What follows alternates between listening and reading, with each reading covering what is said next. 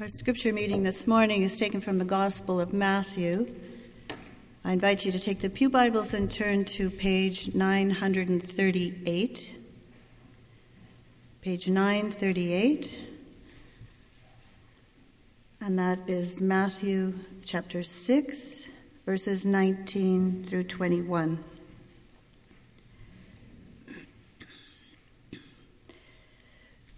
Do not store up for yourselves treasures on earth, where moth and rust destroy, and where thieves break in and steal. But store up for yourselves treasures in heaven, where moth and rust do not destroy, and where thieves do not break in and steal. For where your treasure is, there your heart will be also. Let's pray. Lord Jesus, help us to fully see and understand that our greatest treasure is you. In your name we pray. Amen. Thank you, Ruth, and good morning once again, and Happy New Year once again. I hope that you had a very meaningful and restful time over the holidays. Today I'm going to do something that I don't normally do, and that is to preach a sermon on a topic rather than to explain and apply a single passage of Scripture. Now, a lot of people prefer topical sermons to the other kind of sermon, the kind that preachers call expository sermons. When you're preaching on a topic, it's obvious to everyone what the sermon is about. And it's easier to make a connection to everyday life, and those are good things. They're reasonable things to expect from a sermon. So it's not just listeners who like topical preaching. Preaching on topics can feel easier for the preacher, too, especially if you get to choose the topic. Because, like most people, preachers have ready-made opinions that they're only too happy to share. The problem is that my job as a preacher is not to spout my own opinion. My job is to try and preach what the Bible says. So, for someone like me who's absolutely convinced of this, preaching on a topic is actually much harder than explaining and applying one passage. For me to claim that I know what the Bible says about a topic, for me to feel confident that I'm not just giving you my opinion, I need to consider what the whole Bible says about it, not just a few parts. And once that study is done, I may find that my opinion was only partly right, or even that it was just plain wrong, because it was formed by popular opinion more than by the Bible. And the things that I thought would easily connect with people, I no longer feel right about saying, or at least not putting them in the first place. Well, this is especially true of a topic like time. The Bible has a lot to say about it, so there's a lot of material to consider. This isn't a surprise. Time is essential to us. You couldn't imagine human life without it. Time is something that we all take for granted. And time is something that we are increasingly obsessed with in our day and age. Whether or not we give it much thought, we all have strong feelings about time, and that's because we all have the strong sense that we don't have enough of it. But as I discovered in my study this week, the Bible's perspective on time is quite different from ours. We think of time as a finite resource, something that we can use up, something almost like currency. We even have this saying, time is money. But unlike money, and unlike all the true resources in the world, time is the one thing, no matter how powerful or rich or clever we become, the one thing that we can't conquer or buy or scam more of. None of us know how much we'll be given, and we can't get more of it. So we're left with managing the time we know we do have very carefully. We guard our time jealously. We try to make the most of every second. So if I were just offering you my opinions on time, the benefit of my experience, like most sermons about time, this one would be about time management. And I would be the first to tell you that I am someone for whom time management is an ongoing struggle, something that really doesn't come easily for me. Now, for somebody who isn't good at managing time, I do somehow manage to get a lot done. But that's because I just work and work and work until I'm exhausted and I just have to stop. Which I know isn't exactly the healthiest approach, and maybe some of you can relate to that. But what I've discovered in this study is that the Bible tells us very different things about time from what we want to know about it. We're always on the lookout for tips, right? How to be more productive with our work time. How to have more fun in our downtime, how to invest more time with our family and friends, how to know whether the amount of time that we spend resting is healthy rather than lazy. But the Bible says next to nothing about those things. But what it does say, as we heard a moment ago, is where your treasure is, there your heart will be also. What is the thing that we all want more of? What do we never have enough of? What do we worry about losing? What do we strongly resent being wasted? Our time. If there's anything we could say that we all treasure, it would be time. And where our treasure is, there our hearts are also.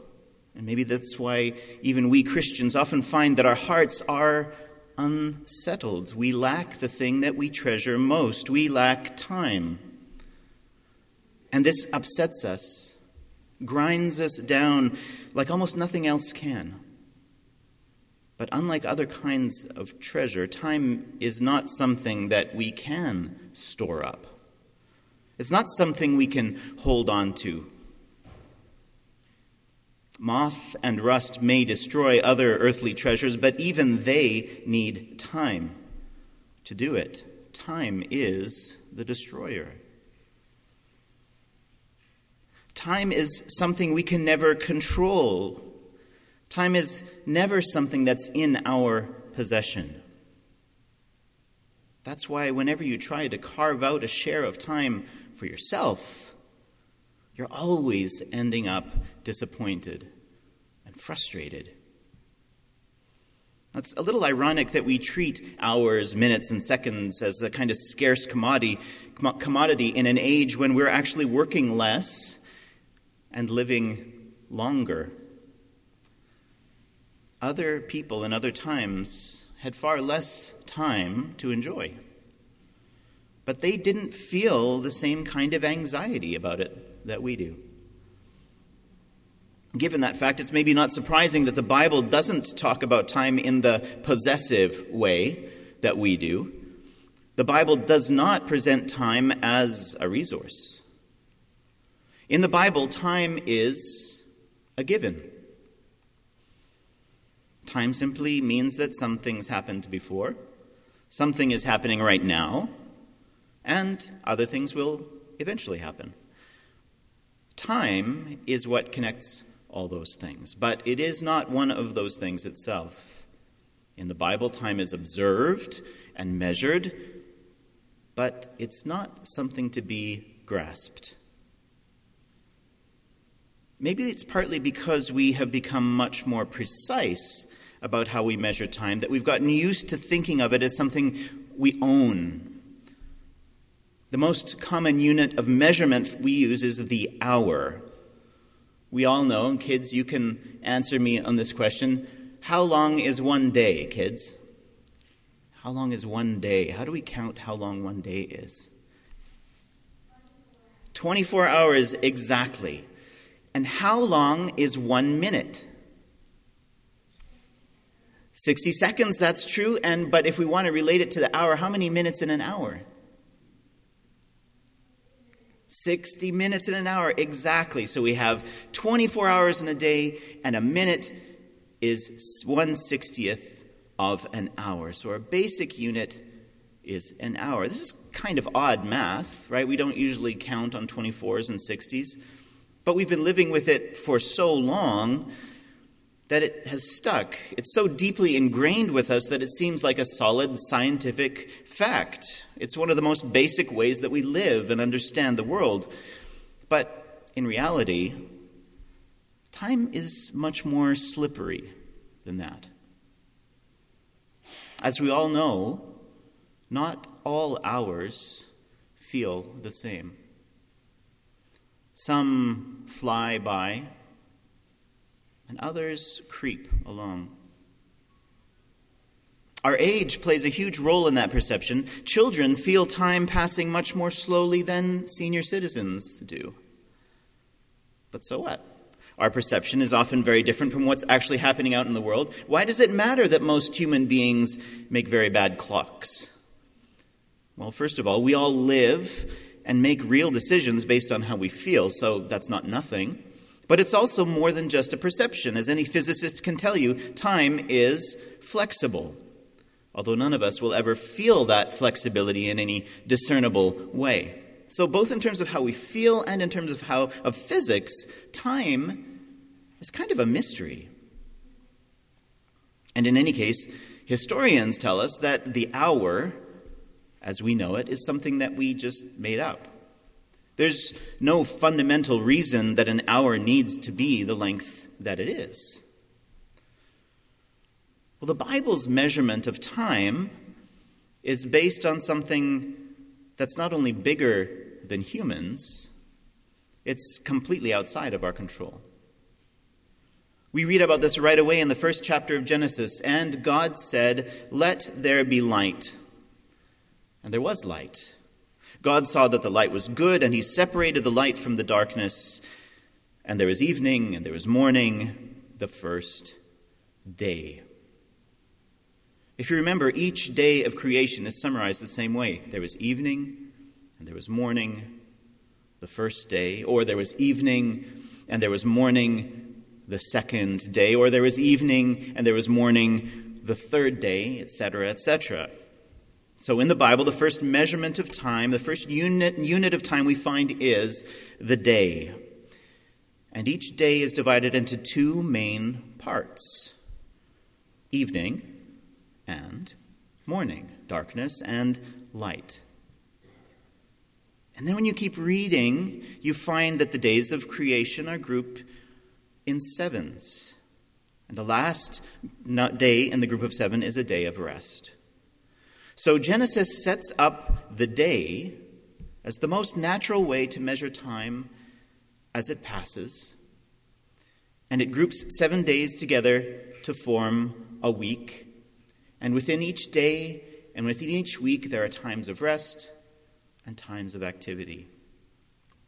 On the fourth day of creation, we find the sun, the moon, and the stars. And these not only separate the day from the night, they mark seasons and days and years. It's the moon, we were told in the psalm that Philip read for us as we began our time this morning. It's the moon that marks off the seasons. That's Psalm 104, verse 19. But the Hebrew word that we have translated in our Pew Bibles as seasons would be better translated as appointed times. It's not really talking about spring, summer, fall, and winter here. These appointed times were times of feasting, celebrations, which God ordained for the beginning of every month, but also for other times, which we read about in many other places in the Old Testament. And they are always accounted for according to what day of the month that they take place. Well, Genesis 1:14 uses that same word, moedim. So when we read the word seasons there in reference to the celestial bodies, we should really think in terms of new moons or months. Let there be lights in the sky, and let them serve as signs to mark appointed times, new moons, months, and days, and years. Well, to sum this all up, whatever other questions Genesis 1 might raise for us, there's no question that in the Bible, the basic unit of time we find is the day. And then it expands outwards from there, from days to weeks, to new moons or months and other feasts, to years. And it even goes farther than that, grouping the years into weeks of years, and then grouping 7 groups of 7 years. It's celebrated as a very special year, which is called a Jubilee. This is all very clear in the Old Testament. It changes slightly in the New Testament because it shows the beginning of the shift towards reckoning by the hour. But the meaning of the word hour that we find in the New Testament is different from what we mean by the word hour. The word hour in the New Testament means a few things, actually, but the most technical it gets is as a division of daylight into 12 equal parts. But of course, that's going to change depending on where you live and what time of year it is. The word hour in the New Testament is also a way of saying right about now. In other words, it's a space of time that changes based on what you think now means. So an hour in the Bible never means the regular span of time that we think of. Instead, it's a flexible word which can mean any given moment in time, any moment in time that coheres together. And incidentally, going forward, my goal in structuring the length of our services at Bethesda is going to be that kind of hour. Not exactly 60 minutes necessarily, but short enough to take place within one concentrated attention span. Well, the main point in all this is that unlike the modern world, where we measure time by subdividing the day into smaller and smaller parts, the hour, the minute, the second, the hundredths of a second, the millisecond, the Bible suggests that we direct our gaze to the horizon, to something beyond ourselves and our small-minded concerns. The Bible's accounting of time emphasizes faithfulness. The things we do daily and day after day after day after day until it becomes a week. And the weeks become months. And the months become years. The modern view of time emphasizes something else. The modern view of time emphasizes getting stuff done. The maximum amount of stuff that you can fit into a day. We call that productivity. Now, this doesn't mean that being productive is a bad thing. Of course not. It's just not the most important thing. And it certainly doesn't mean that dividing a day into smaller and smaller parts, hours, minutes, seconds, is a bad thing. As we heard before, the Bible does that as well. It divides the day into 2 parts, even before the technology existed to do that division with a lot of precision. So, as I just said, Genesis 1 divided the day into evening and morning. And as Psalm 104 makes clear, each part is ordered by God. In each part of the day, there are activities that God has ordained for his creatures. The psalmist writes, "You bring darkness. It becomes night. And all the beasts of the forest prowl. The lions roar for their prey and seek their food from God. The sun rises and they steal away. They return and lie down in their dens. Then man goes out to his work, to his labor, until evening." So the various parts of a day, according to the Bible, are for various types of activities.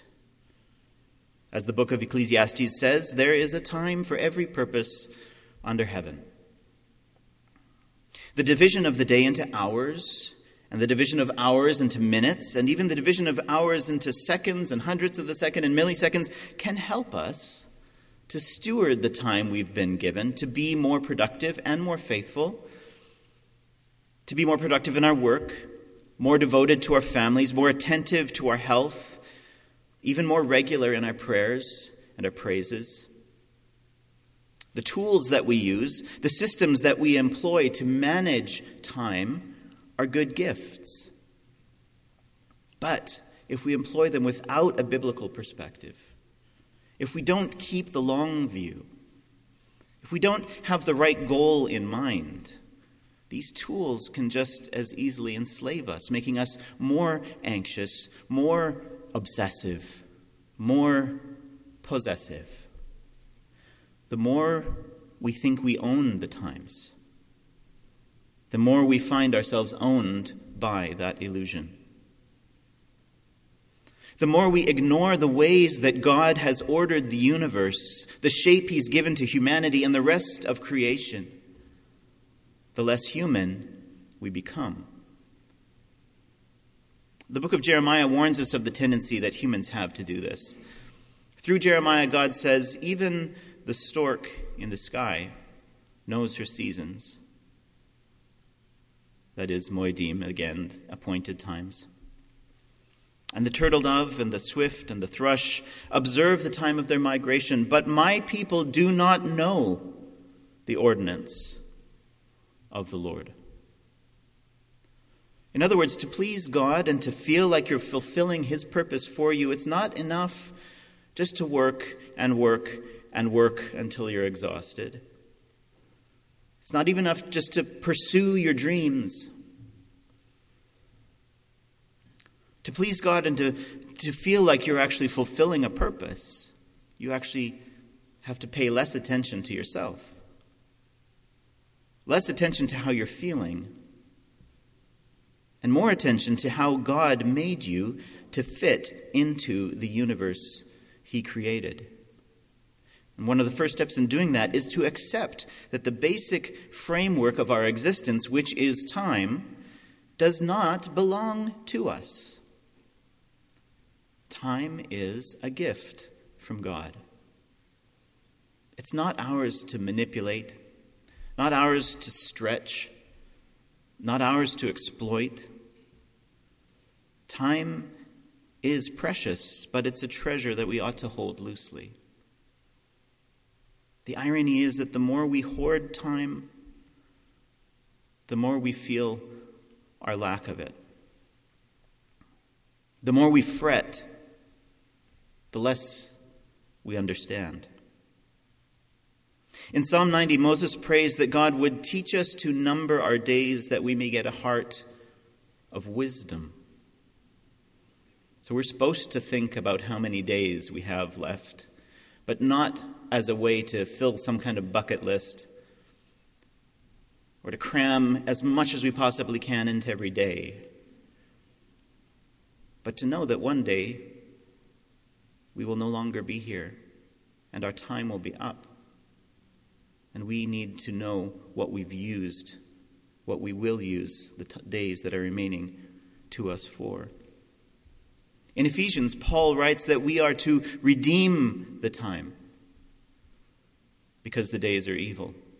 Now, a lot of our modern English translations say something like, make the most of your time because the days are evil. And in a way, that's right, as long as you're not thinking of cramming. That means cram as much as you possibly can into every day. But redemption, of course, as we know, is a very rich biblical word, and that's the word that Paul uses, redemption. And it makes a lot more sense with the second part of the sentence, redeem the time because the days are evil. So precisely what these mean, numbering our days, redeeming the time, is something that we'll have to save for another day. But in any case, it'll be different for each of us because we're all at different stages of life. We all have different commitments. We all have different experiences. But what we need to remember today is that time is not a commodity. but a precious gift. What is that gift for? It's a gift that's given to us to become more like Jesus. And to learn how to do that, we'll be looking at in future sermons next week and then on into April. But in the near term, it's best to look at how Jesus lived in the short amount of time that he was given. In just 3 years, Jesus turned the world upside down. But when you read the Gospels, you never get the sense that Jesus was in a hurry. He walked everywhere, for one thing. He seemed to always accept invitations to eat and interact with everyone who asked him to. He regularly gathered for worship. He always got up very early to pray. Sometimes he stayed up all night doing it, but he also allowed himself to sleep. But probably most telling of all, Jesus spent time with those the rest of the world considered the least important. And just like Jesus, however we may be feeling on any given day, we need to understand and accept that God has given us exactly enough time to do everything that he has called us to. Well, let's leave it there on that note, trusting that this is all the time that we have allotted for today, and that he will allow us to come back and talk more about holding what we treasure so much loosely and lightly. Let's pray together. Lord Jesus, you know that this topic was so difficult for me to wrap my mind around because it's so the Bible has such a different conception of time from what we're all used to. I pray, Lord, that you would help us to go away and think deeply on this and prepare us for the time that we're going to talk about it again. I pray, Lord, that you would bless us in this year and that you would help us to recognize that all the time we need is given to us to accomplish what you have called us to do. In Jesus' name we pray. Amen. Moses tells us in Psalm 90, asks the Lord, actually, to teach us to number our days, that we may get a heart of wisdom. He cries out to God, "Return, O Lord, how long? Have pity on your servants." He asks God, "Satisfy us in the morning with your steadfast love, that we may rejoice and be glad all our days." He asks God, "Make us glad for as many days as you have afflicted us, and for as many years as we have seen evil." And then he asks, "Let your work be shown to your servants, and your glorious power to their children." He pleads with God, "Let the favor of the Lord be upon us, and establish the work of our hands upon us." Yes, establish the work of our hands. Let's pray together. Lord God, thank you. We echo the prayers of Moses, the man of God, that you would establish the work of our hands, but that you would make us glad and to satisfy us in the morning with your goodness. Be with us this week, this day, this week, this month, this whole year. Give us a heart of faithfulness. In Jesus' name we pray. Amen.